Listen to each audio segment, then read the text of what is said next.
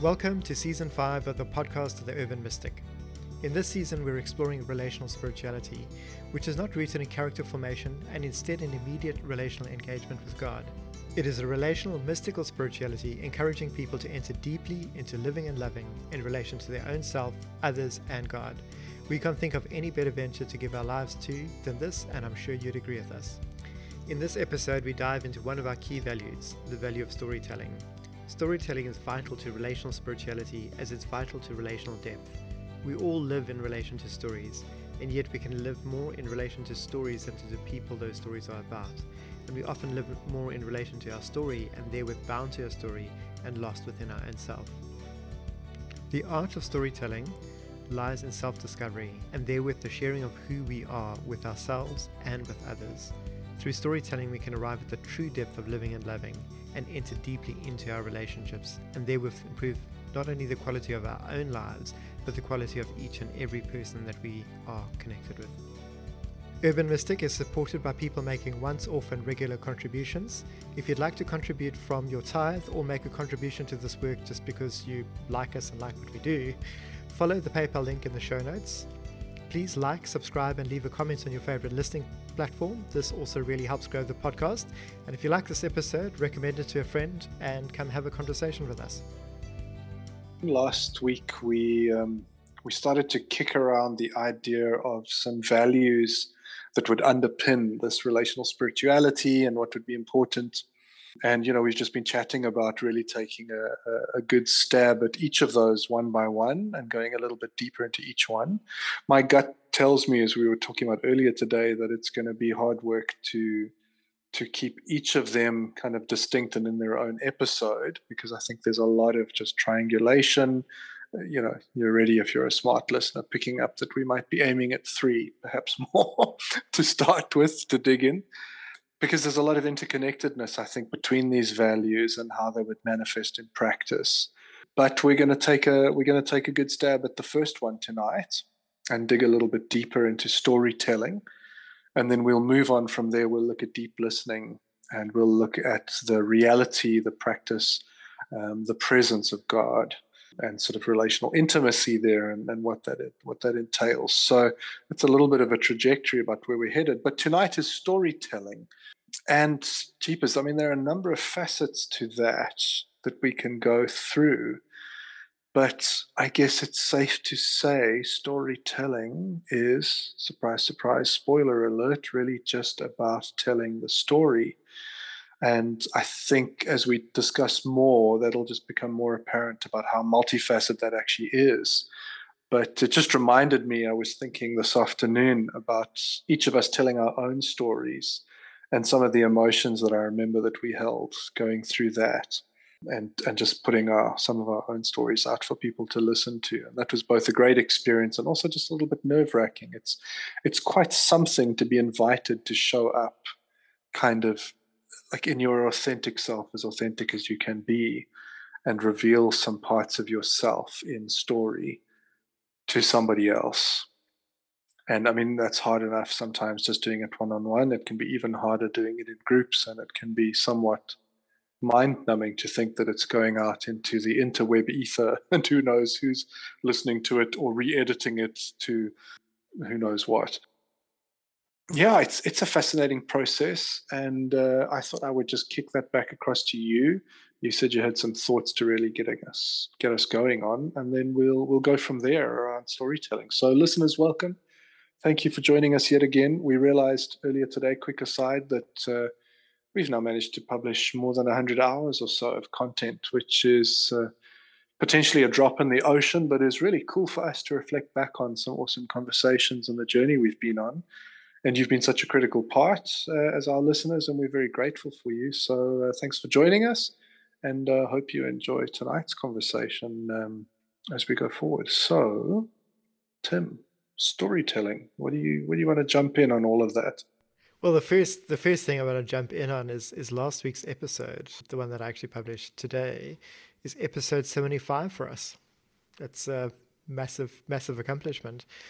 I think by the time I finished recording episode 2, I didn't think I had more than 4 episodes in me. And then, you hopped in from episode 3 and we've been going ever since. So it's a big celebration. Over 100 hours, 75 episodes. This is episode 76. What a fantastic journey so far. It's in itself, it's a story, right?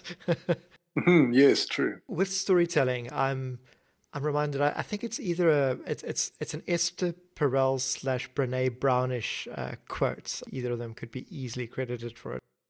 I think it might be Brene Brown who says that when we tell our stories in safe places, shame dies.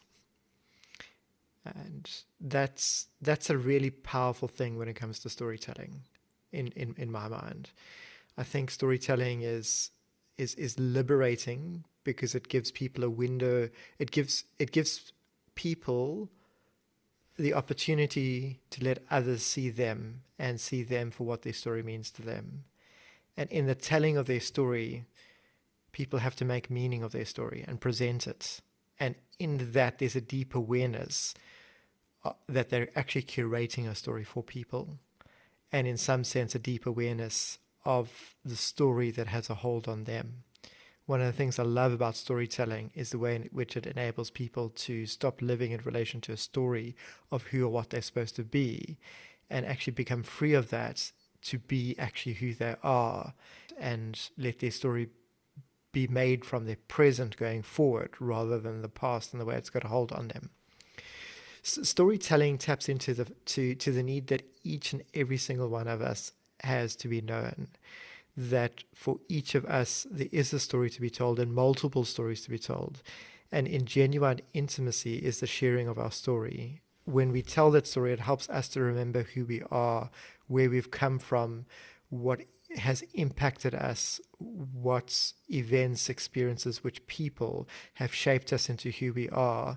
But more importantly, it lets us gain a bit of perspective in terms of the person we've been trying to be, or in terms of what we're trying to live up to, or what we're trying to attain or accomplish, and get some distance between that to get down to the deeper self, the deeper drivers, the deeper self, and get in touch with that and enable us to grow and live in keeping with the deeper self, rather than living in keeping with the story of where we've come from, or who others have expected us to be, or the direction that we've taken in life that perhaps no longer suits us. So just as a start, I start thinking that's just some generalizations about storytelling and why it is so important. Storytelling takes place at different scales or in different settings. There's the one-on-one setting that the person has with themselves and the one-on-one setting that they might have with a very close other. And that's often very informal, very ad hoc, depending on what's going on in life. But then I think there's ways in which storytelling can be a loosely structured and yet important part of processing and journeying intentionally with others, be that in a one-on-one relationship with someone that's providing spiritual accompaniment, or be that in the context of the individual in relation to a group and an individual in relation to God, who also listens to our stories. So there's ways in which we can go about telling our stories that enables us to go through a process of building relationships with people, even as we build our relationship with ourselves through that storytelling. So I think there's different scales at which we can do storytelling at that level as well. Oh, there's so much that you bring up there that I just kind of, as you're saying, I want to stick a pin in and go, okay, cool, we're going to come back to that. We're going to come back to that. I envision at some point in the future that we're going to move to a video podcast format, and I'm going to have a whiteboard in the background. I'm just going to start writing stuff all over as we talk so that I can come back to all the points. So, I mean, just to start with, the things that jump out to me are things like identity and storytelling, very much wrapped up in each other. Storytelling is a reflective space as well. It's an opportunity to look in the mirror.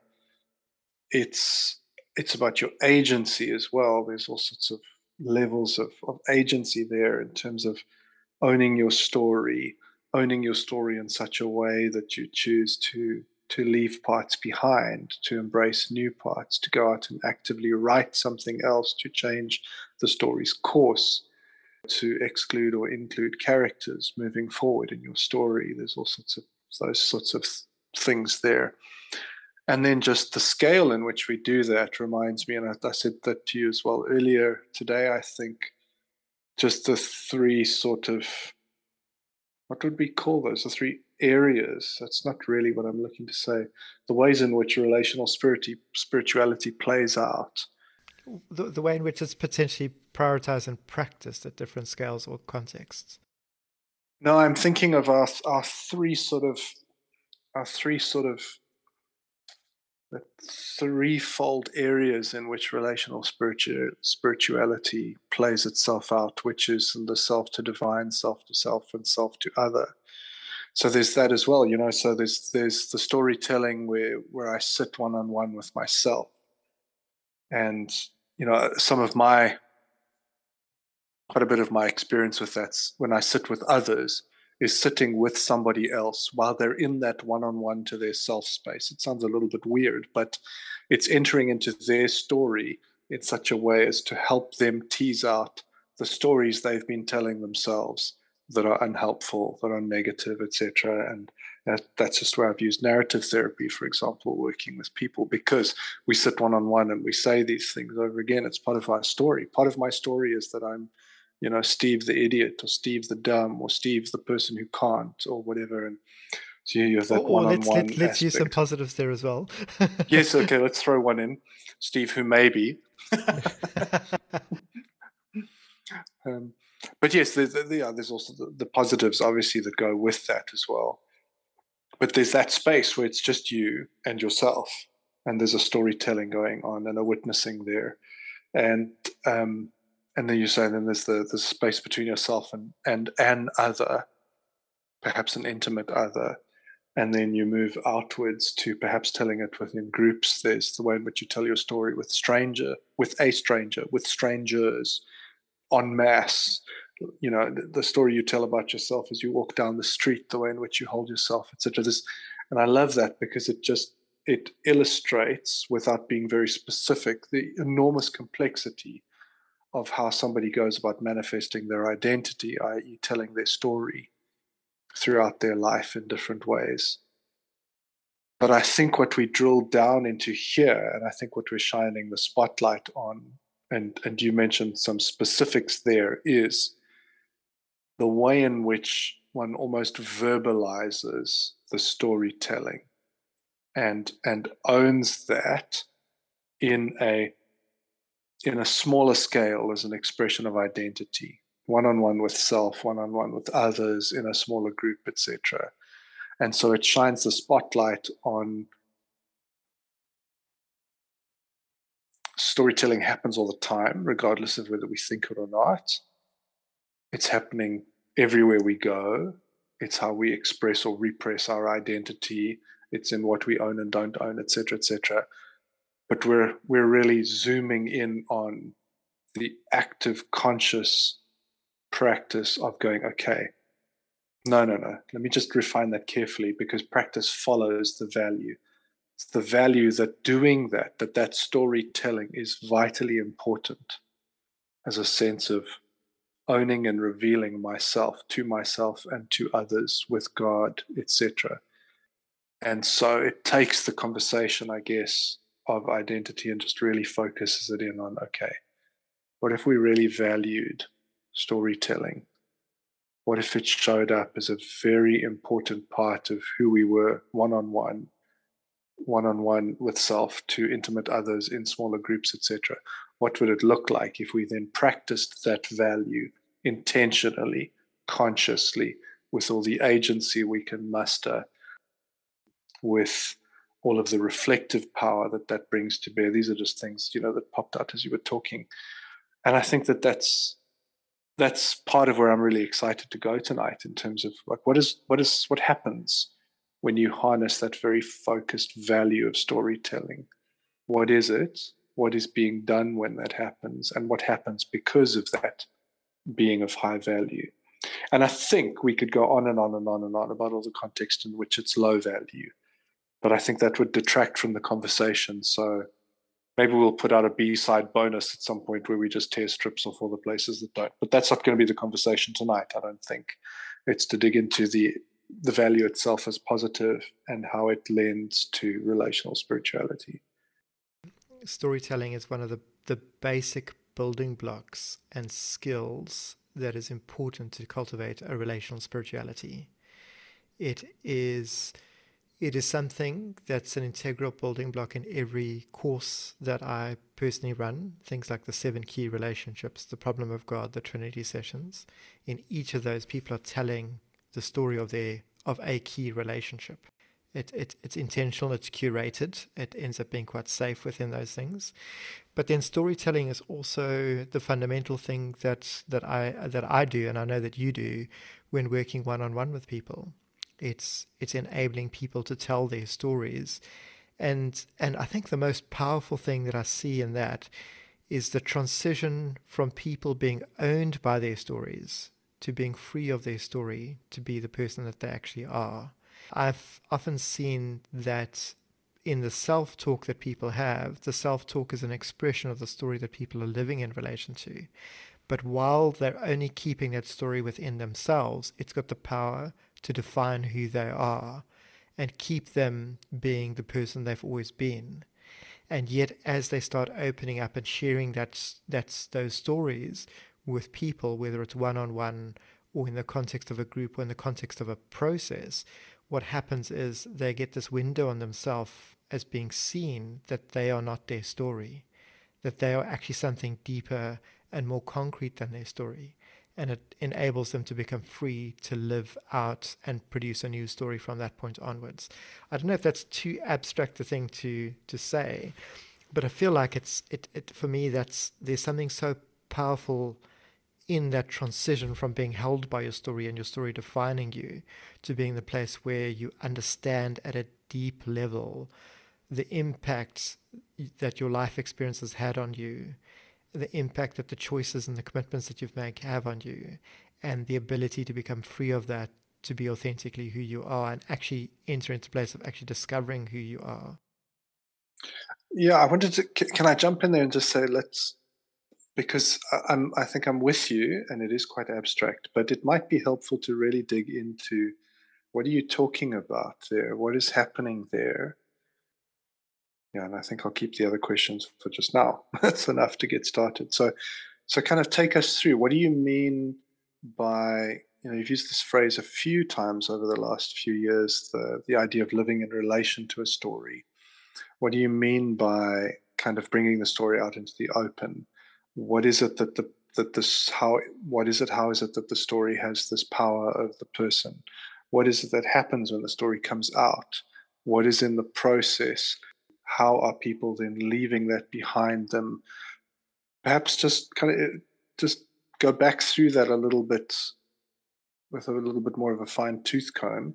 And if you can put any kind of concrete examples, even if it's just sort of making something up off the top of your head without having to go through someone's exact life story that they've told you, as an example, take us through that in terms of just being very clear about what we're saying. As people, we make meaning, we make stories all the time. A clear example within this season was you and I telling the story of our early experience of God, that first phase for each of us. And I think those episodes really highlight the power of storytelling in the sense of which events or experience stand out that actually make the story. In that case, it's clear. I had an idea of who you are and what your relationship with God was about. And with that, I can lock you into a position as an outsider because I think I know what your story is. So I relate to the story that I have to you rather than to relating to you as a person. But then in listening to you tell that story and process things live for yourself, there's clear moments where you're transitioning from the story that you've always been telling others, or at least the way in which you tell that story to others, and the way in which you were expected to, which also defined what your relationship with God was like and what the key markers was. And yet, as you told your story, there's a shift that was enabled by doing so. Now, I had the same experience for myself, where I've always told the story around certain key events that I've always been expected to put first, or been expected to tame down, or been expected to tell in certain ways. And that story of my earlier experience of God in that way had shaped my understanding of God and my relationship with God. And it's only as I started being able to authentically tell the story for what it is, and even in that session with you telling that story, I shifted in relation to my story. And it freed me up to actually see that the story is actually broader and more nuanced and deeper than I would experience in the past, not in a way that locks me down, but in a way that actually opens me up. And so I think that's a clear example. But if we think of each of the hang on. Can I put another pin in there? Sorry, because I want to tease out a couple of things that you're saying, and just like really sort of, we can keep going in terms of breaking it down, but I would just want to take it another level. So there are a few things that I hear you mentioned there that I just want to make sure I sort of disentangle. The first is, you start off describing your relation to my story, right? And so jump in at any point if I'm kind of missing it, but my sense there is that this is the story that you tell yourself about who I am based off our interaction, how I've told you who I am. So there's an element of me kind of telling my own story, and you picking up on things, and you're prioritizing, etc., etc. And so you're then you then retell that story to yourself in a way of, this is who Steve is, this are his experiences, etc., etc. So there's that element going on there. And then at some point also there's, you mentioned, and I just want to make sure we have these distinct, because I don't think you mean them to be entangled. There's also me interacting to my story. And then you talk also about yourself, right? In terms of and then there's a number of forces that come to bear on that. There's the way in which I've always told myself my story. And some of it is almost like we talked about in the actual telling of the story. We talked about kind of the raw image or the raw data that comes through. And that often needs to be edited and processed so that it becomes a refined image, in that we're not just subconsciously, we're not just kind of, we're not, I don't want to say consuming, because that almost sounds like it's process oriented. We're not just taking into ourselves these moments and these experiences subconsciously, unacted upon, without our conscious attention and effort, etc., to, I guess, at some level interrogate, interact with, engage with, ask questions of, and just refine what were these things and how is that coming to be part of my story. It's just kind of, it's brought into the storytelling narrative, and that becomes how I describe myself to myself, and it's how I then sort of live that. And then again, we come back to my first point, which is then partly how you make up your story of who I am. There are other factors involved that you put your finger on there. For example, there are external factors of pressure around the ways in which I prioritize the things that have happened to me and that I have taken in to be part of my story, around what I should or shouldn't have. So this experience I highlight in my story because there's an external influence that says, that should be an important part of your story. For example, let's say some sort of conversion experience. So it's so complex that to talk in any detail, you mention one thing and it immediately ignores another thousand. But just for the sake of trying to be clear and specific, let's say you're in a religious community that highly values a walking to the front of a building and falling over when one of the leaders of that religious institution touches you on the forehead with a hand and says some words over you. And so you look for that to be part of your story, because that's part of how your story comes into congruency with the greater story within that religious community. And if it doesn't happen, you fill that in other ways to try to give your story a thread that runs in the thread with the external influences, right?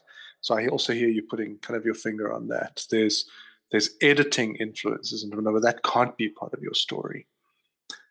And so then, now to come all the way back again and go, so what I hear you saying is, in the retelling of the story, there's a way in which it's told that allows us to re-look at all of those factors again And here I must just separate two things again. I can't look at the way necessarily that you tell my story to start with. In my telling of my story, the primary happening there is me telling my own story and witnessing it for myself in such a way that I'm allowed to consciously go, okay, I've told it this way before, and I've highlighted the falling over at the front of the church, or I've highlighted the lack of the falling over at the front of the church, right? Or whatever it might be. Why is that? What is the actual story? So, for example, very specific example, when I did that story live with you, I was reminded that in that experience, I didn't have a voice or anything, but there was this emphasis of the hand, which was kind of there in the sort of the murky depths of the story. But it was only when I was given the space to really just pay very close attention to how I was telling the story that emerged again. And I had to go, oh, wow, that's come up. That is an important part of the story. Why did I dismiss or miss or whatever it might be to start with? And this is like, I'm not even getting into the whole, let's not even go down the neurology of memory, right? It's just why we tell what we tell and the things that emerge, et cetera, et cetera. And so there's something happening there when I retell the story that allows me to reorder, re-edit, re-emphasize. Like those are some of the things I hear you saying, right? Am I kind of very much so? You're right. Yeah, sort of breaking it down there. What would you say? Because to start with, I wanted to ask you the question: why is it so important? Why is telling our story? Why is that a building block of relational spirituality? Like, why is that so important? And I think I'm moving now to the question I actually want to ask is, what is happening in that moment that makes it so important? What is happening when I tell you my story and you listen that allows you to change your story that you tell yourself about me and allows me to do that? And why is that so crucial? What do you see happening there? It's stripping away the layers of narrative between us. When I get up in the morning and I put my clothes on, I'm getting dressed and I'm telling everyone else and I'm telling myself who I am in part by how I dress. When I go to work and choose the work that I do or drink the kind of coffee that I choose over something else, there's layers there again of where I'm entering into different stories at different layers. So there's a constant living in relation to story, and I think I become aware in listening to people's stories. Like I become aware in listening to your story in that environment, how the degree to which I'm not necessarily relating to you as a person, I'm relating to the story that I have about you. And that's where it becomes powerful, because I'm able to then start looking beyond the story that I have about you, looking beyond the story that you have about you, and actually look deeper than that to see who you are that is actually hidden at the depths of your story. And to see you as you are, however imperfectly I'm able to see you, and however imperfectly or tentatively or confidently you're able to step out and reveal who you are. So I think what's powerful about that is it's in that we actually make a deeper human connection to each other, where we move from distanced interactions to a closer proximity to each other, and we're actually able to connect deeply.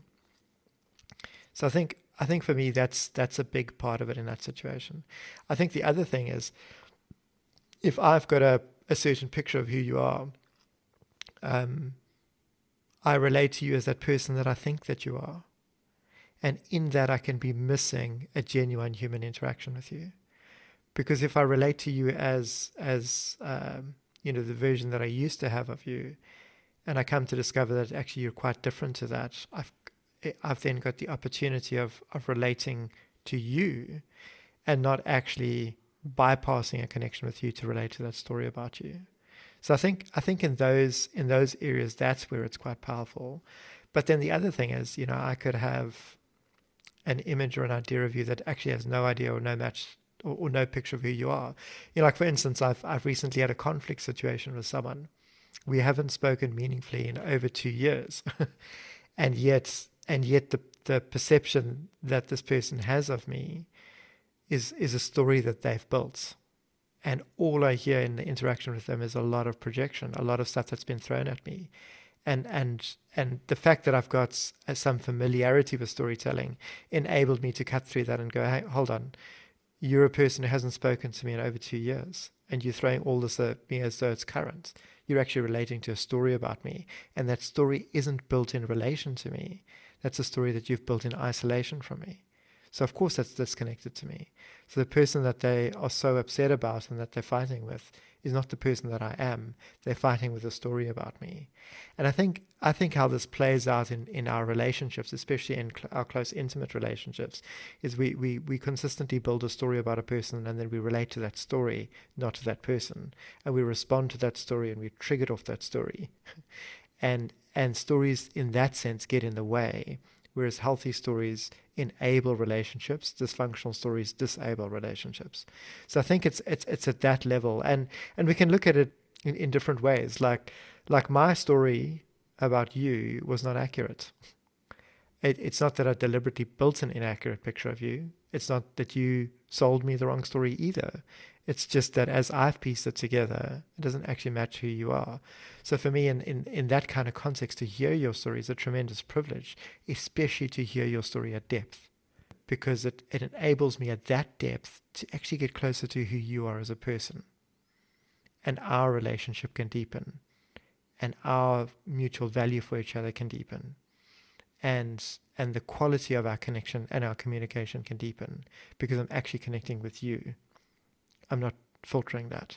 So I think that's the starts of it. That's the powerful nature of it, just in general as a value.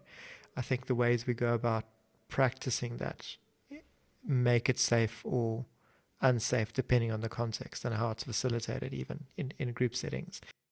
Oh, it's like 1,000 different directions I want to go with that. For me, it's obvious. It's so incredibly rich. There's so much to be explored within this. Well, while you take a second, I'm going to jump in. May I? Okay, give me more to think about. Go for it. I'm very aware that a lot of the conversations that I have with people is around their spiritual experience and the absence and the presence of God. And they've got big questions often, or they're wrestling with things. I'm aware that they're wrestling with stories. They're wrestling with stories about God. They're wrestling with stories that they've been told are supposed to be true. And they're trying to work out from the story of their life what is or isn't true. And they're working through the mismatch between stories. I'm very aware that when we tell a story about, say, for instance, why Jesus died on the cross, was it to appease Satan? Was it to appease God? Was it as a sacrifice? Was it as an apology? There's any number of different ways we can go. Is it just luck of the draw and he had a bad run? Like whatever it is, or was this his victory march and he'd always intended it? Was it an accident? Was he confused? Was his deep abandonment real? Et cetera, et cetera. There's different ways in which those stories are approached, and then our expression of Christianity is often built in relation to that, and then we struggle with that. People struggle with those kind of things quite often. So I'm aware at that level we are actually living in relation to stories at every level of our lives, and it's important that we shift from those big stories to the concrete tapestry of what's actually going on in our lives. I don't know if that's a helpful trajectory or tangent to throw in there, but it's another one that really comes to mind that I see really playing out quite often in people's lives. Well, it gives me a good starting point, because one of the things I was thinking about was, I think it's very helpful to say that stories are not necessarily bad. Stories are part of the way in which we make sense of our reality. And part of the reason that I think that we're storied beings is because it takes an unbelievably complex reality. There's different numbers out there in terms of how many pieces of stimuli your brain has to deal with on a second-by-second basis in this life. But your executive center is only able to deal with a certain amount. Like, your attention can only take so much and then make meaning out of so much. as you move through this life second by second. And so we are forever simplifying life, just as even at a base survival level. And that's partly where stories come in. And so stories are not necessarily bad, because one of the things that I would say is that part of the journey is to craft a better story. It's not necessarily to get rid of story, because that's how I would partly describe reality. We are forever just telling stories about ourselves and others. But the point is to get closer and closer to the real self, the real other's self, the real divine self, and so that our stories ring true in a more relationally connected way. So sometimes I think people can hear the word story and it sounds negative. Oh no, I think of, coming from a very English kind of pseudo-British upbringing, the idea of somebody telling stories is it's like you equate that immediately with lying, essentially. That's not necessarily the case. But there are helpful and healthy ways to tell stories about ourselves. Like you prompted me earlier when I was saying only the negative stuff. There's ways to tell helpful and healthy stories about each other and God, essentially. One of the things that I think is valuable in stories is that shared story between people is co-created.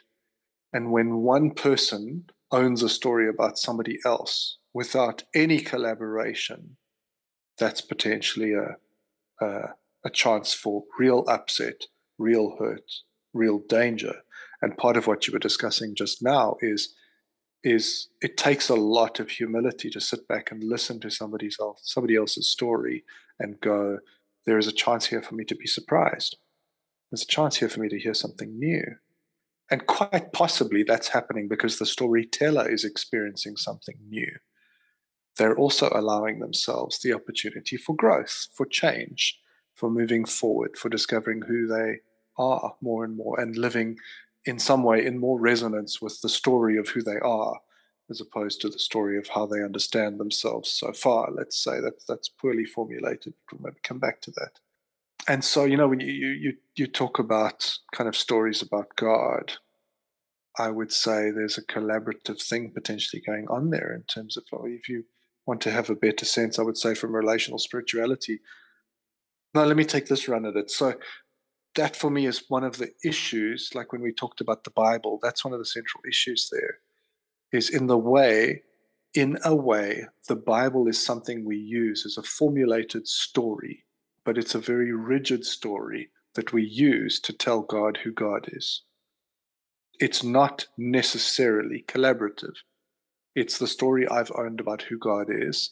And then the beauty of a story like that, as you were talking earlier about potentially, you mentioned conflict with somebody else, where they own and refine or make up or whatever it is, a story about you, but not in relation with you. Stories like that, as the story keeper, you hold all of the editing power, all of the referencing power, and you essentially craft reality about that other person and you wield the power of the story. And that happens in the one-on-one internally as well. Stories are a way in which we can basically be kept captive within ourselves, or we can be kept captive by others, because this is the story that somebody tells you about. I mean, I would see this all the time. You just look at children and their development, and it takes like so many positive affirmations to balance out a negative statement that someone, oh, Susie's just stupid. Susie will own that story. She's held captive by that story. And I mean, I can remember I worked with school teachers, and you would talk about the necessity of having a clean slate with a child when they come into your year. And this is not utopia I'm talking about. It's not like, Dylan stabbed classmates the year before. You probably want that information to carry forward, and people need to help Dylan. But someone says, well, Susie's just stupid, and then that carries on to the next year. The next teacher owns that story about Susie without ever having interacted with Susie. And Susie comes in already held captive to the idea, oh, well, we're not expecting her to do very well. Why? Because she's stupid. She can't do this. She can't do that, whatever. And that story holds her captive. But if Susie can openly and vulnerably tell her story of who she is in an educational manner within that class, and the teacher will participate with her, Susie will start to tell her own story in a different way, and the teacher will will join her in that, will support her in that, because she will also tell the story of who Susie is, who she's becoming closer to understanding herself to be. And so that's some of what I kind of hear you saying, and I'm perhaps coming at it from a different angle, and that's why it's so incredibly important.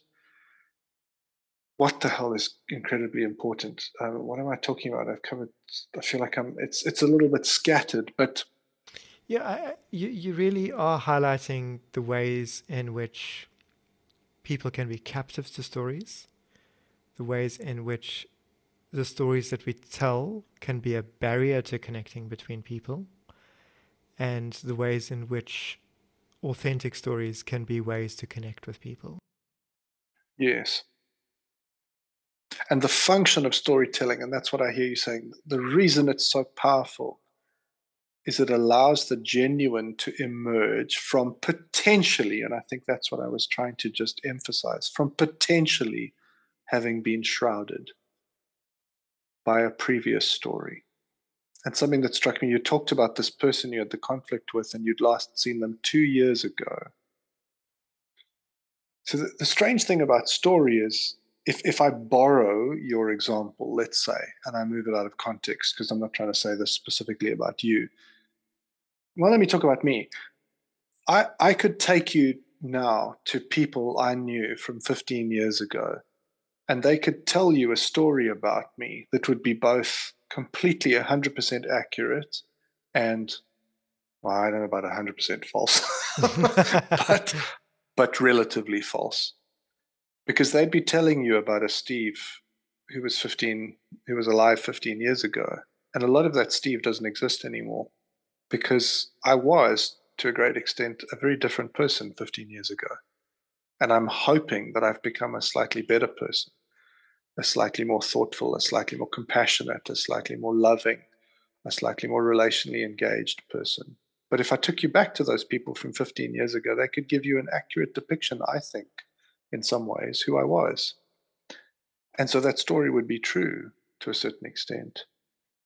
But if they tried to say, but that's who he is now, I would say, no, I think we should have some conversation. And if you're willing to listen, you might be surprised by some of the things that I've let go of, some of the things I've had to apologize for, some of the things I've had to work really damn hard on to eliminate out of that story. Because I would agree with you, a lot of what you tell me, that story of who I was 15 years ago, I would agree with you that that's who I was.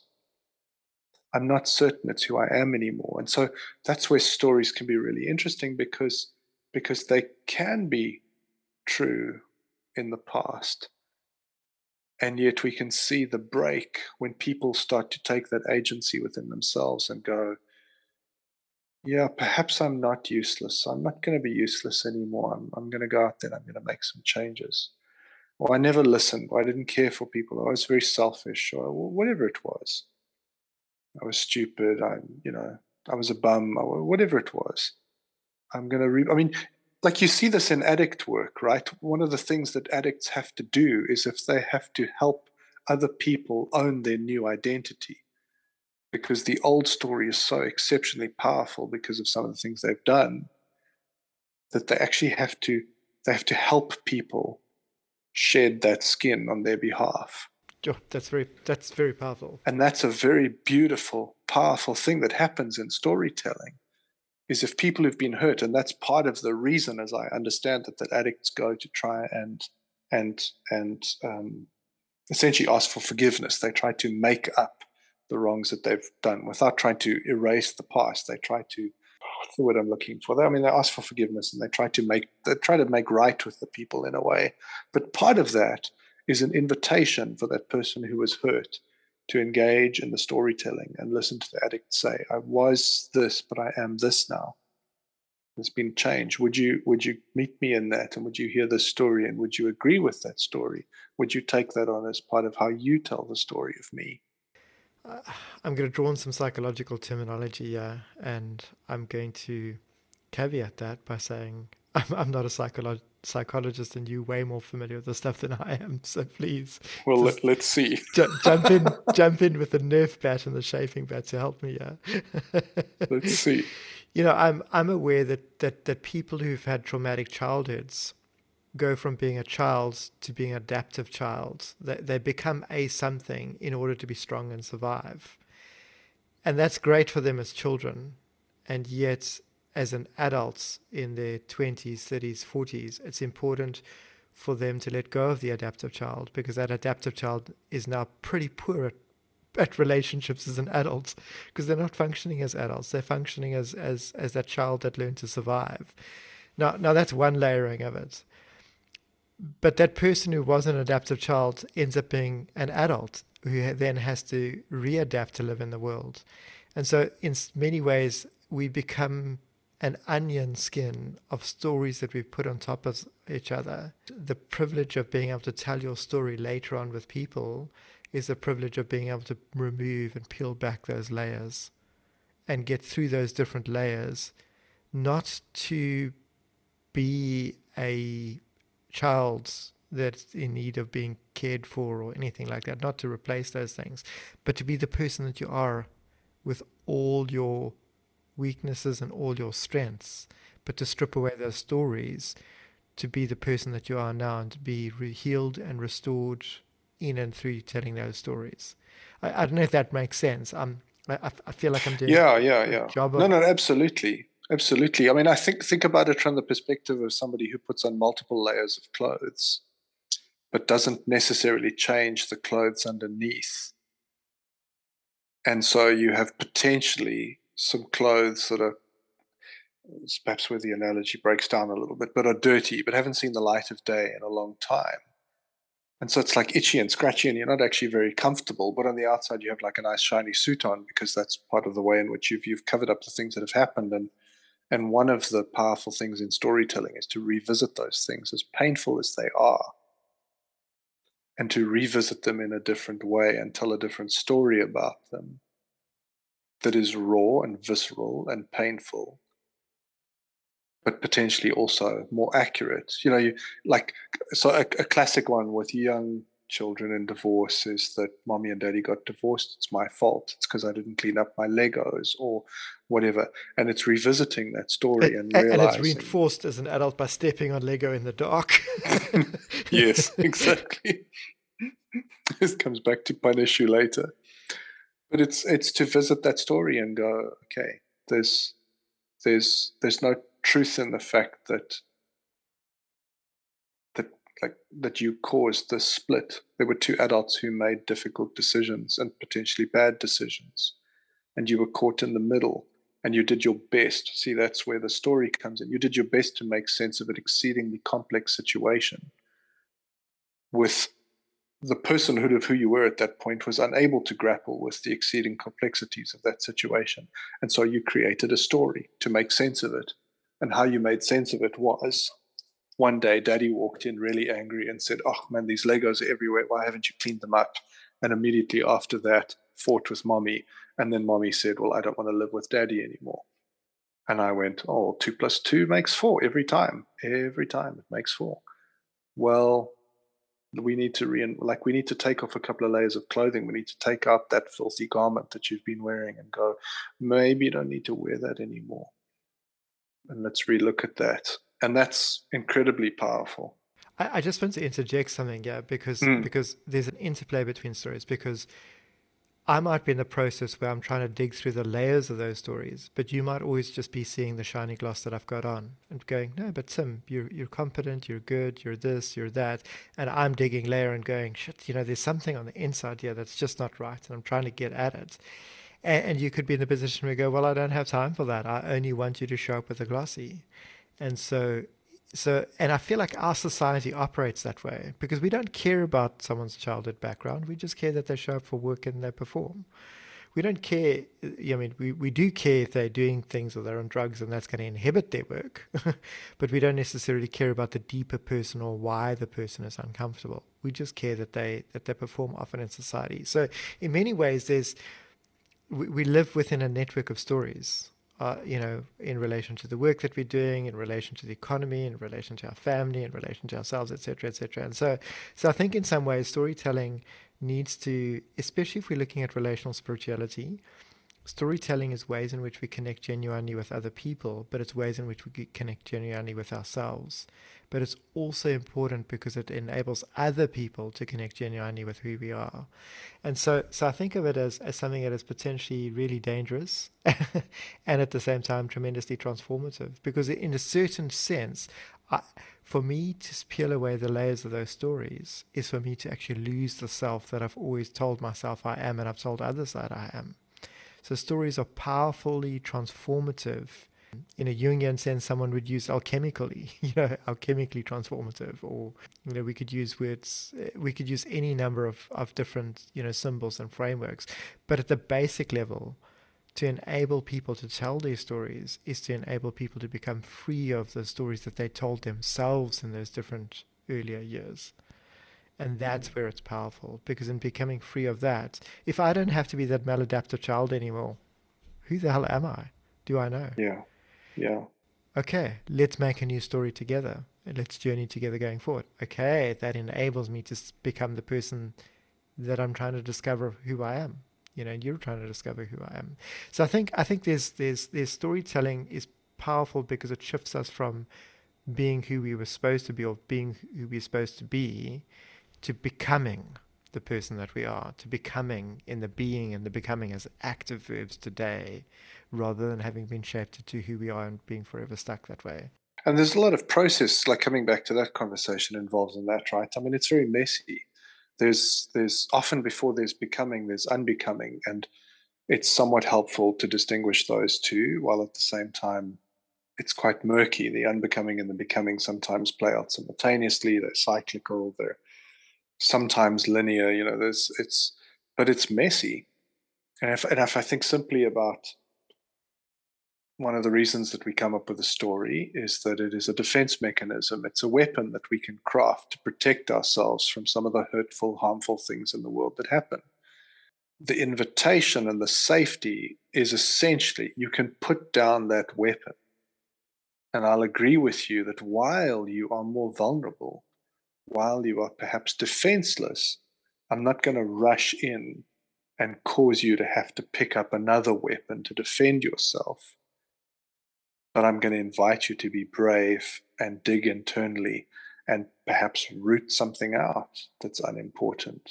If I think of some of the most significant issues with couples that I've dealt with, it has to do with, I would use the word instinctual, although that would be only somewhat helpful, but it's like knee-jerk reactive stuff in people that you have to go, but we have to create a space in which we can move beyond that. And, bare minimum, this whole she said, then I said, then she said, then I said, like, is that working? No. So we have to put those weapons down, which are just essentially self-protective. It's a way of just going, yeah, but when she says this, trigger, that's a great word, because what it means is I'm going to fight you on that, because I don't want that to get in. I don't want you to come in and I don't want you, you always leave your shoes around the house. Well, what is she really trying to say to me? Is she saying to me that I'm someone who's lazy, or is it competent, or like what's going on? Or he says this and about my family, or whatever. All the reels that I've dealt with that just play on kind of automatic pilot and repeat with people. It's to go, okay, but let's put that aside and really listen. And listen to the person as if they're telling you a genuine, revelatory piece of information about themselves. They're not trying to hurt you. They're not trying to get at you. It may be hurtful, sure. It might get to you. It might ask something of you. There might be change that needs to happen on your side for this relationship to flourish. But let's listen to their story because people don't attack other people because they feel safe. They don't attack other people because they feel loved and needed, etc. We do that out of defensiveness. We do that to protect ourselves.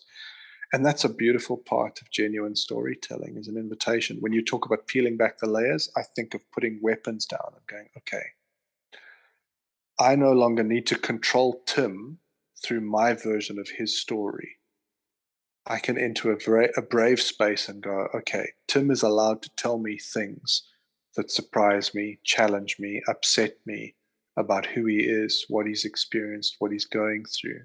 And I need to be brave enough to hear that in a way that witnesses to his process, because he might be telling me something difficult because he wants to get rid of it. Or he might be telling me something difficult because that's genuinely who he is or where he is or whatever it might be. And listening allows that to come out. Sorry, now I'm jumping into our second value, but entering into the storytelling, let me put it that way. Entering into that as a value and holding that and going, this is important, this process, allows for that to take place and for us to be curious about that and to engage with that in the process, in the mess, in the murk. It's exceptionally difficult, I find. It asks a lot of me every time I have to do it. It's very draining. Well, I think that's where it is. It's a question of how is this value for storytelling prioritized and practiced? And there we're getting quite practical. There's a couple of principles at this level that clarify storytelling and enable storytelling to be a safe experience. Because someone telling their stories puts them in a position of vulnerability to themselves in the same way that it puts them in a position of vulnerability to others. And I want to acknowledge that, which is why storytelling taking place in the context and a process can be tremendously valuable in one sense.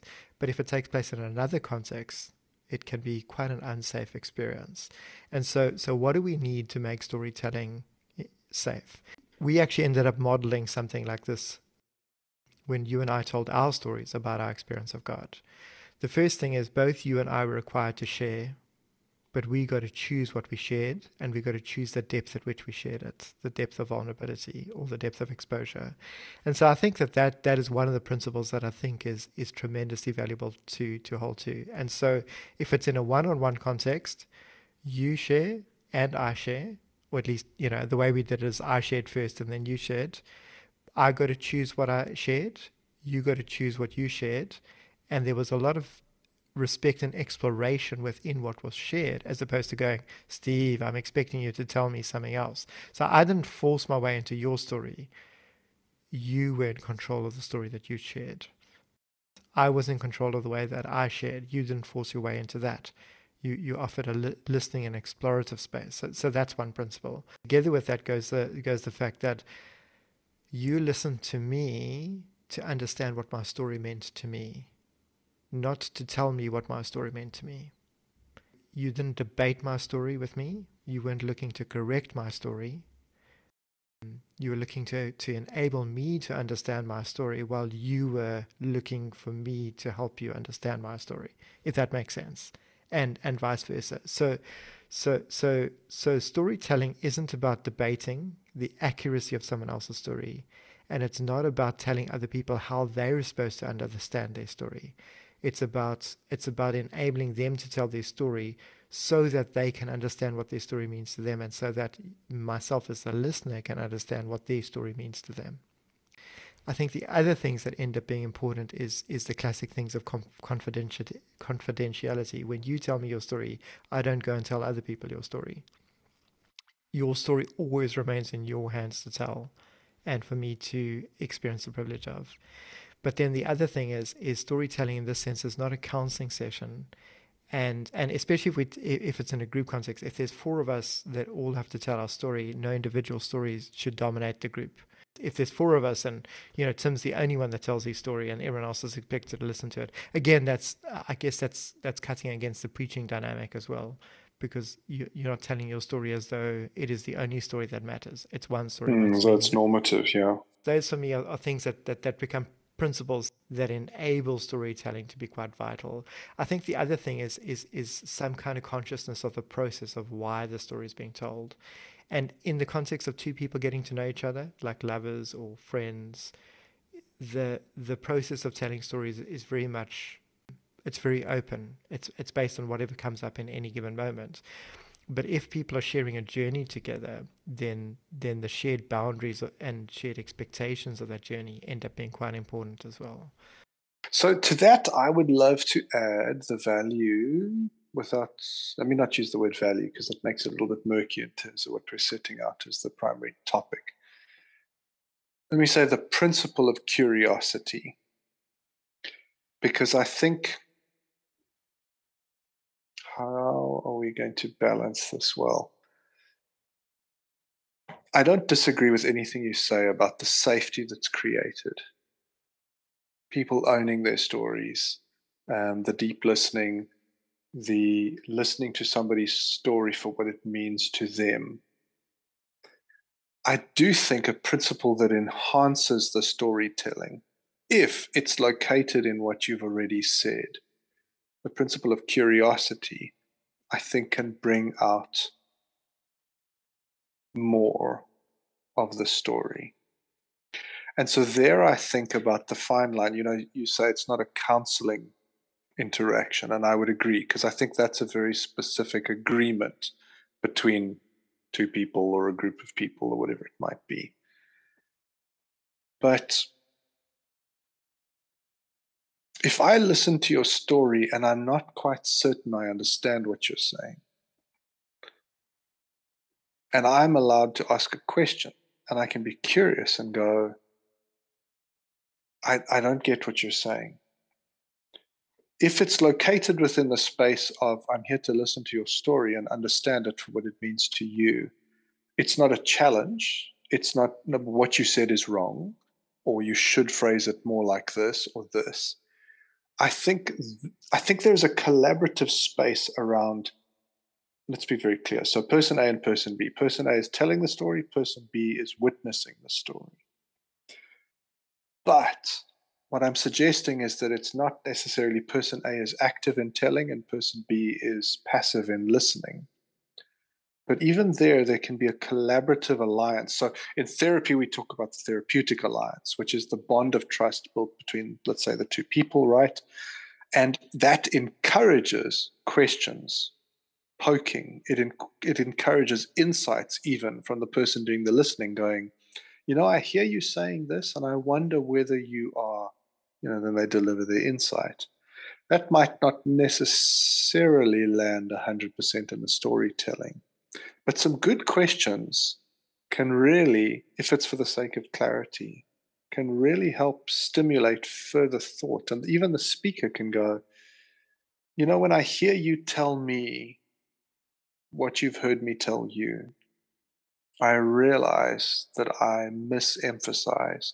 Because if what I said, what you got was, I went into the jungle and I wrestled a tiger and the tiger died. And you go, oh, wow, Steve. So, you're really proud that you killed a tiger. And I go, is that how that story comes across? That's not actually what I feel. But I become aware of that feeling in the reflection, because as I tell the story in terms of what happened, and my retelling can be quite visceral. It can be, this is it. And the person says, oh, if I'm curious about what's going on, I say, it sounds like you enjoyed killing the tiger. And I go, oh, that's fascinating. Yes, I can't locate that in myself, actually. Thank you for that. No, I think I'm actually sad. Why are you sad? Are you sad that you went into the forest? No. You sad that you killed the tiger? Yes. So you were happy you were there, but you weren't happy with what you did? Yeah. Why is that? I'm not sure. Well, tell me some more of the story then. I'd love to know. And you know what I mean? Like, I think there's a bit of a collaborative space there that can happen at storytelling level, because from my perspective, I wouldn't necessarily, it's tricky. I wouldn't necessarily think in a group context that it can be helpful sometimes for everyone to just chip in and say, what's going on? What are you saying? But at the same time, it's not necessarily helpful for the person to just tell their story and then it just lands in a quiet room and then we kind of move on. Truthfully, some people are terrible at telling their story and they do need help and assistance and prompting. And so their questions can help. So there's two things to mention. I mean, the one thing is, so for instance, when you and I told our stories, we were both quite interactive with each other.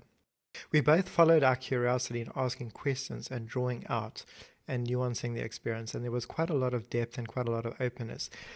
If we're in the context of a group, it can be very unhelpful for everyone to be able to chip in. And so I think in that context, it's very helpful for people to practice facilitation and for facilitators to enable facilitators to ask open-ended questions that perhaps help people and help nuance things, and also to guide the time. Because if you've got a group of 6 people and everyone is telling their story within an evening, everyone can't take an hour to do it. So it ends up being helpful to have certain boundaries in place and for facilitators to be able to ask open-ended questions and for facilitators to practice being able to enable people to land their story as well, to open up their story and to close it down within the context of the group. But I've definitely seen it in group environments. I remember hosting the 7 key relationships together with a church that was being planted. They'd heard that was a great group for helping forming communities and getting them going, and they were excited about it. But as a quote unquote pastor type, they were terrible at any kind of like meaningful relationship stuff, and they just didn't get it. And it was about halfway through the series. No, in fact, it was over halfway through the series, and there was some genuine bonding that had been forming in the group, and people really sharing their stories. And in the context of people telling stories of families, it comes around to this guy, and he's supposed to be, he's the pastor to most of these people. It comes around to him saying stuff about his family, and he goes, "Geez, guys, I didn't realize you were all so messed up." And that, this was 4 or 5 weeks into an 8-week process, and that just killed it. It just totally killed the interaction amongst everyone. Why? Because it just created this divide between, yeah, I'm the pastor, my life is together, I'm all fine, you people are also messed up. and that's where the power of intimacy can make or break a group, and the power of a disconnect like that and something that's out there. So there's a big difference. Absolutely. Yeah, there's a big difference between how people can respond to people's stories that is helpful and unhelpful. And if you're curating a group, you can help people come to understand that. But I think because we often tell these stories in one-on-one context, whether it's counseling or spiritual direction or spiritual accompaniment or any of those kind of things, we don't get to appreciate how masterful facilitators and story listeners are. People that listen to stories and enable people to tell stories. There's quite an art involved in that, and so it's one of the reasons why I feel like when introducing this to groups, you actually have to share a value and share certain supporting principles that enable storytelling to be very helpful for a group. Because, for instance, in that context, that singular statement by the person killed it.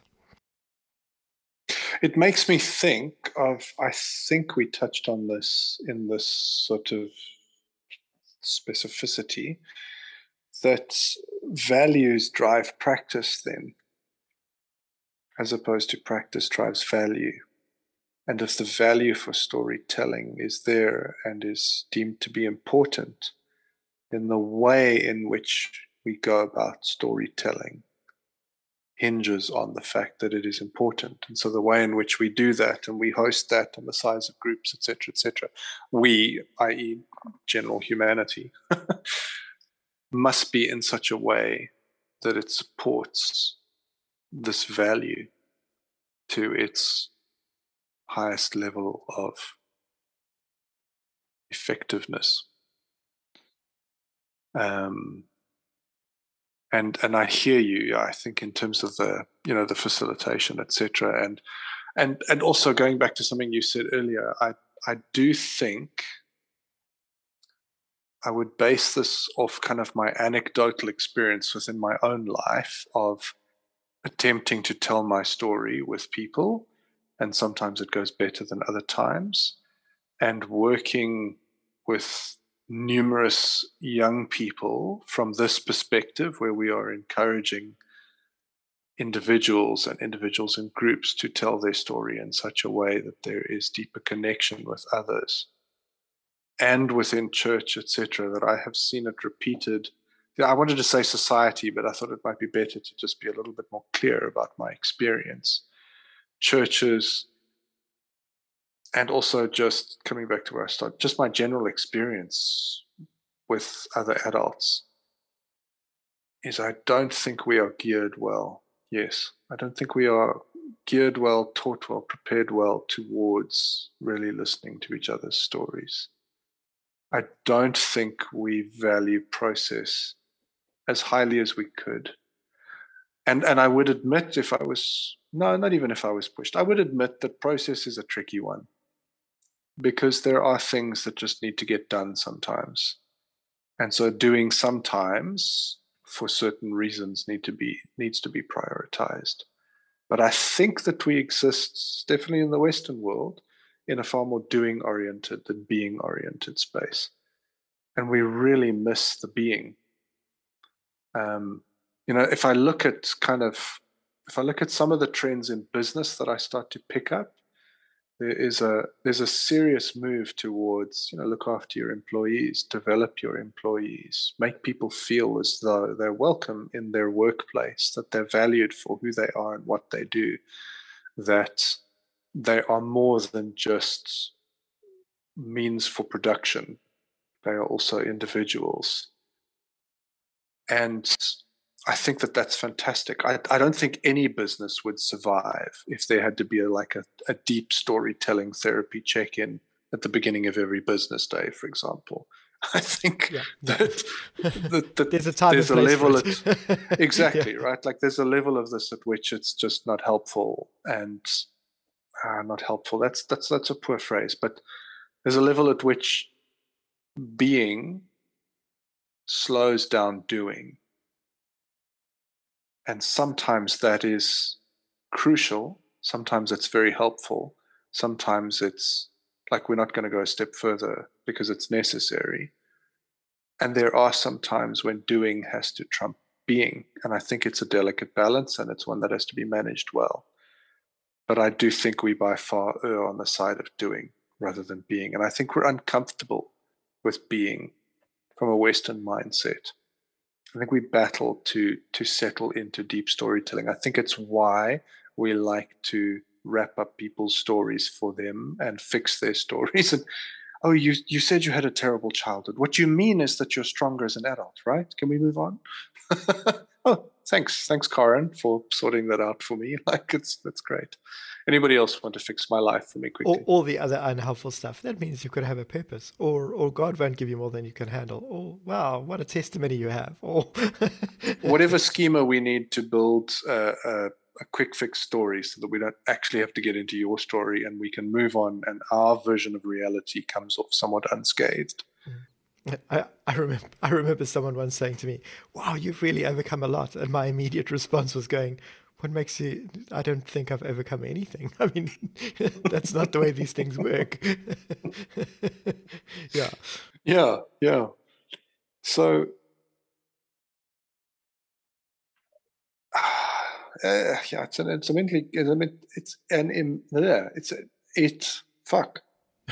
it's an immensely complex thing that we're trying to just stretch out on a piece of paper and pin down the different bits and pieces and the moving parts.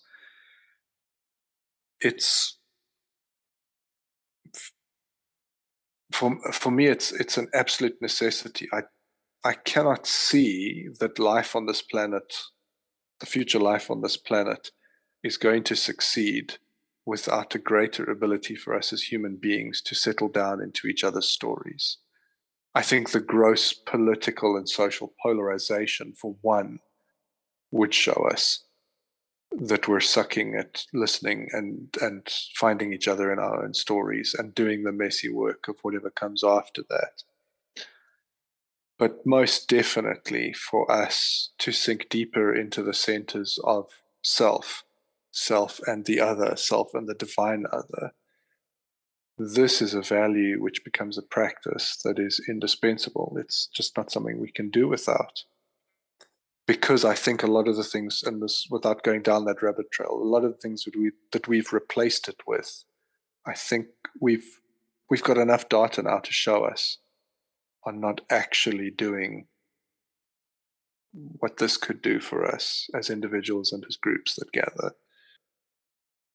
I think it's that crucial. It is. It's an Esther Perel thing again, to quote the great guru, my celebrity psychotherapist crush.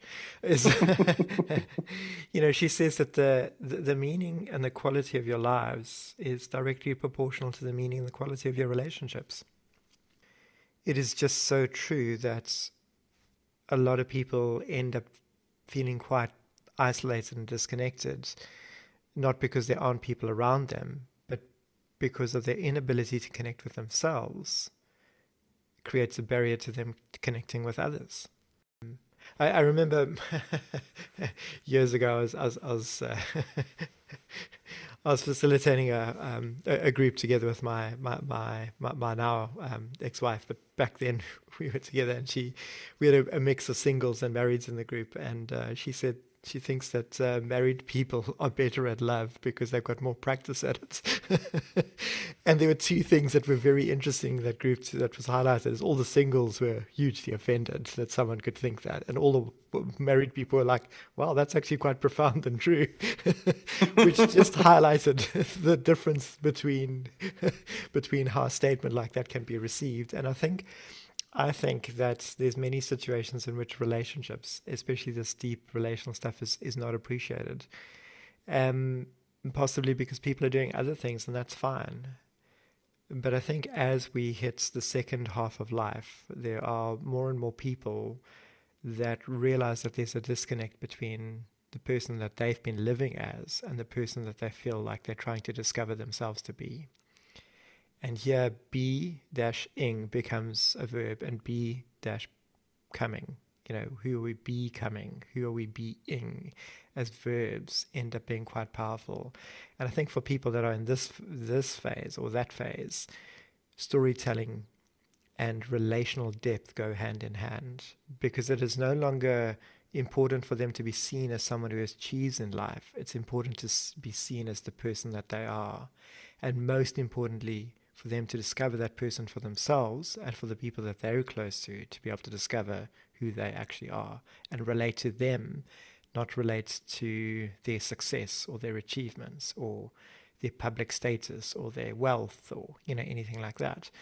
And I think this is where storytelling is particularly important. And there are some people who really do get it, and other people who want to get it, and other people who don't want to get it. And so there's a lot of that as nuance. But I think it's tremendously valuable because of the way it frees us up to connect, because of what it frees us from, and therefore allows us to not be working with what we've constantly got to juggle. So if we're living with those 10 different layers of who we are, each layer creates a level of disconnect. So no matter how sensitive we want to be with people, all these shells between us and all the shells that others are wearing means that we can't actually feel and we can't actually connect. We can't actually touch each other at that deep level.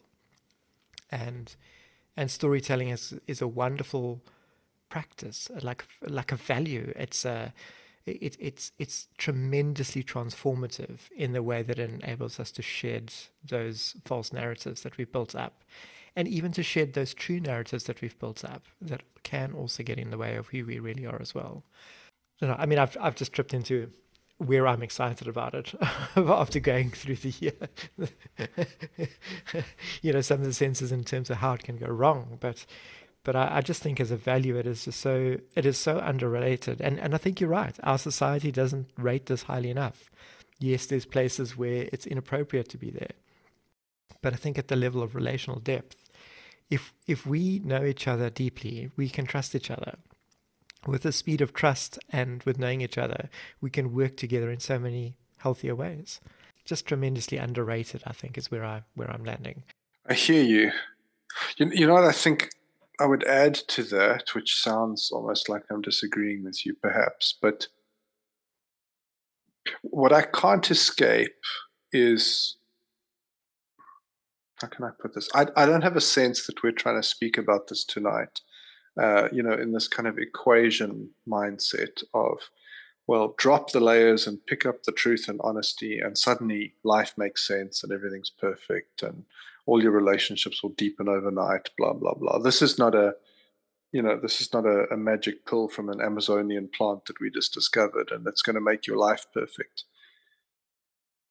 I think in terms of what you've just said now, I think part of the reason is because this is fucking difficult. Yeah. It's exceptionally hard to do. It's equal. I don't know. I don't know how I can rate that level to level, but it is also incredibly hard to keep up all the stories about yourself, because at some level they can be lies. There's the things you tell yourself. You talked about earlier about sort of the depth of our relationships is related to meaning. So if we're lacking depth in relationship, the stories we tell ourselves, like there's a huge incentive there for us to keep telling us those stories, because it's how we make meaning. So the more committed we are to those stories about who we are and et cetera, the more we can face the meaningless in our life, because we're not enjoying deep connection with others.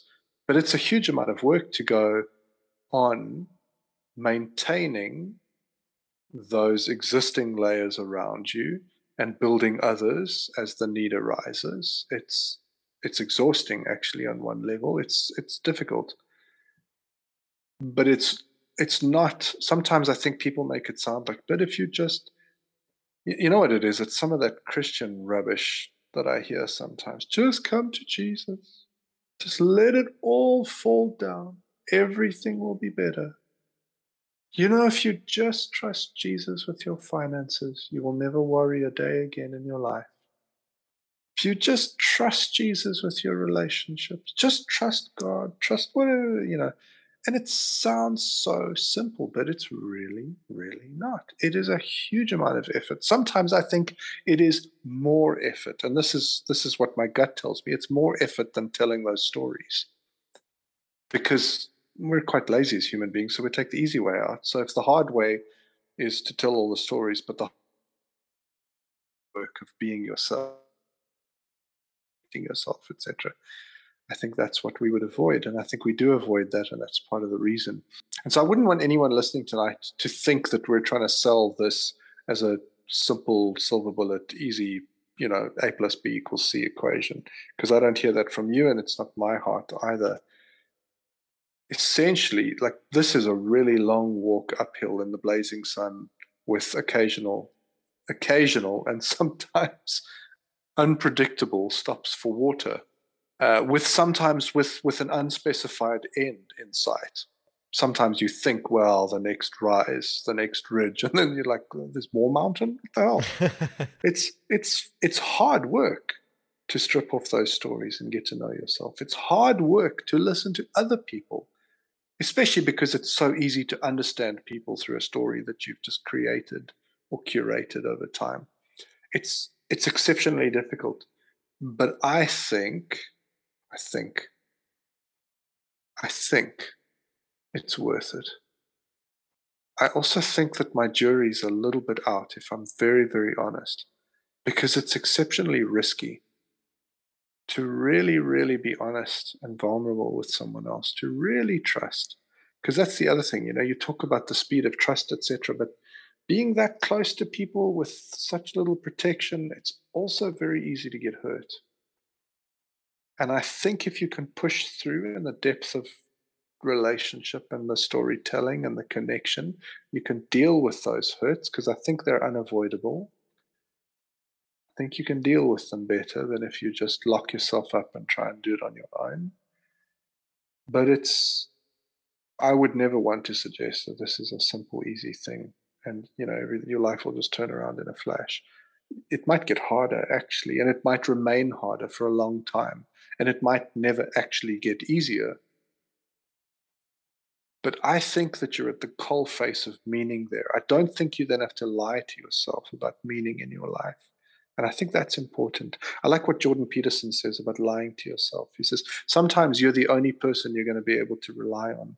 And if you've been lying to yourself for a long time, you're not going to be sure whether you can trust yourself. And I really like that, because that for me is a reason to be honest and to be vulnerable with myself, because I want to have that trust relationship. But sometimes I let me down and I hurt myself, and I don't follow through and all those sorts of things. But I want to be at the coalface of meaning, because I think that's the truest true, to be there in the meaning, in the depth of the relationship. And I think everything else is a second best. Look, I'm with you there on all of the above, but I feel to throw in that with the spiritual accompaniment that I do, the key relationships that we have end up being an integral part of that. And often there's a spiral dynamics involved, by beginning talking about the story of one relationship, weaving into another, there's an ever deepening process of revelation as people spend time with themselves with those stories, and then they spend time, in a one-on-one environment sharing those stories.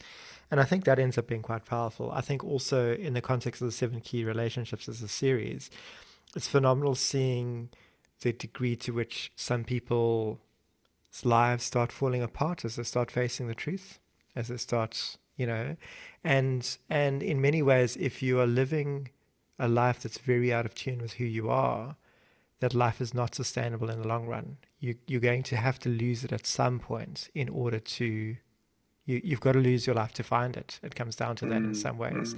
And storytelling is one way to do that. So in that sense, it actually should come with a warning label, warning label, It's hazardous to your health. Yeah. You might die. All the sex, violence, nudity, language, prejudice, yes, all of that's going to be involved in it, I like that. So I think that's quite challenging, and that's again where, we were musing a couple of weeks ago on the shift between, in preaching, it's all stage centered and preacher centered, and that's where your trust rests. Your trust rests in the person that's leading the church, and the eldership or leadership or whoever, and of course the Bible is the word of God, right? Whereas the locus of trust shifts from the stage to the participants in this kind of process. Because it relies on them being authentic, present, vulnerable, relies on them being honest in terms of sharing, well, as honest as they can be. Because we're not all equally honest with ourselves, but in telling our stories, we start discovering where we are and where we aren't. And so it's very powerful to layer it that way. I think the other thing is when we tell stories in groups, we often tell better sanctified or better edited stories. When we tell stories one-on-one, we can really go to the depth of the story in some ways. And when we tell the story to ourselves, we can see the myriads of connections that we might not even be able to express. And I think those 3 layers of storytelling end up being tremendously important. Absolutely. Yeah, I like that. Sure. I mean, I don't feel like we've gone far enough. And yet I also feel as though we've covered enough ground for the conversation tonight. But there is just so much, in my mind, so much more to talk about when it comes to storytelling. I agree with you. My head is bouncing all over the place. Perhaps I might finish with this, like a simple thought. The question came to mind when you were talking, kind of, okay, well, we might not be there yet, but if we landed this episode, how would we answer the question? Okay, well, cool. I've listened to you guys blabber on for an hour or so, and like I'm with you to a certain extent. So what do I do then if I'm listening? So how does one go and do this storytelling thing? And I think to myself, anyone who would ask me that question, I would get super excited, because I love the idea of someone awakening to the prospect of either telling their own story or listening authentically to somebody else's story. And so I would say, that's phenomenal. You're like You're a good 50 to 60% of the way there. Although those numbers are also going to change as you start to get into that, because as soon as you get there, that 50 to 60 might shrink to 3%. And then, there's lots of things that we have to learn along the way. But the one thing I would say is just go and do it. Go and try it. Grab somebody that you feel that you can trust. So set up maybe a couple of those things that we've talked about. Find yourself some time and space. I once did a feedback session with a friend of mine that they were going through a process, and they asked me to come and tell them some things about themselves that they thought might be difficult to hear. And we did it at Mug and Bean in a mall. There's a coffee shop, and I thought, oh man, we set this up really badly. How am I supposed to potentially tell you things that might really hurt you in a coffee shop? I'm aware of the fact that I don't want you to burst into tears or throw a cup of coffee at me and storm out or whatever in public. So that was a shocking place to do that. But find yourself somewhere private with this person that you can trust and risk sharing something with them about you that perhaps has surprised you or you're learning about yourself. Tell your story, embody your story in as honest, brutally honest a way as you can, as clearly as you can, being willing to refine things as you say. If they ask, or I'm not quite sure, what do you mean, whatever, tell your story. And also start by issuing them the invite. This is not to fix you. You're not asking necessarily for advice. You're not welcoming them in. This is not like a workshop to solve the problem necessarily, whatever it is. You just want to experiment with actively telling your story and seeing what happens. Or do the opposite and ask someone if they would like to share something with you. And you go in and just be curious and listen well. And we'll get to deep listening next week. But yeah, I almost feel like I just want to, if anyone's listening to that, thinks, oh, that sounds really fascinating. Okay, well, go and try it. And the golden rule, right? Don't be a dick. Well, just remember that. Yes. The golden rule, if you think, am I being a dick? Stop. How can I be less of a dick? It's a great golden rule to follow. I invited this person to listen to me, and I set this up, and I asked for this to happen. Great, cool. I'm going to host the space, then I'm going to own what I've asked for. Or if you're going to be listening, think about those things. Oh, yeah, I'm not here to solve their problem. I'm not here to tell them what they're thinking, etc. Just here to really let them trot out a piece of themselves in public between us, and I'm here to listen and to tell them what I hear them saying, perhaps even. Give it a try. I think that's an excellent place to leave it.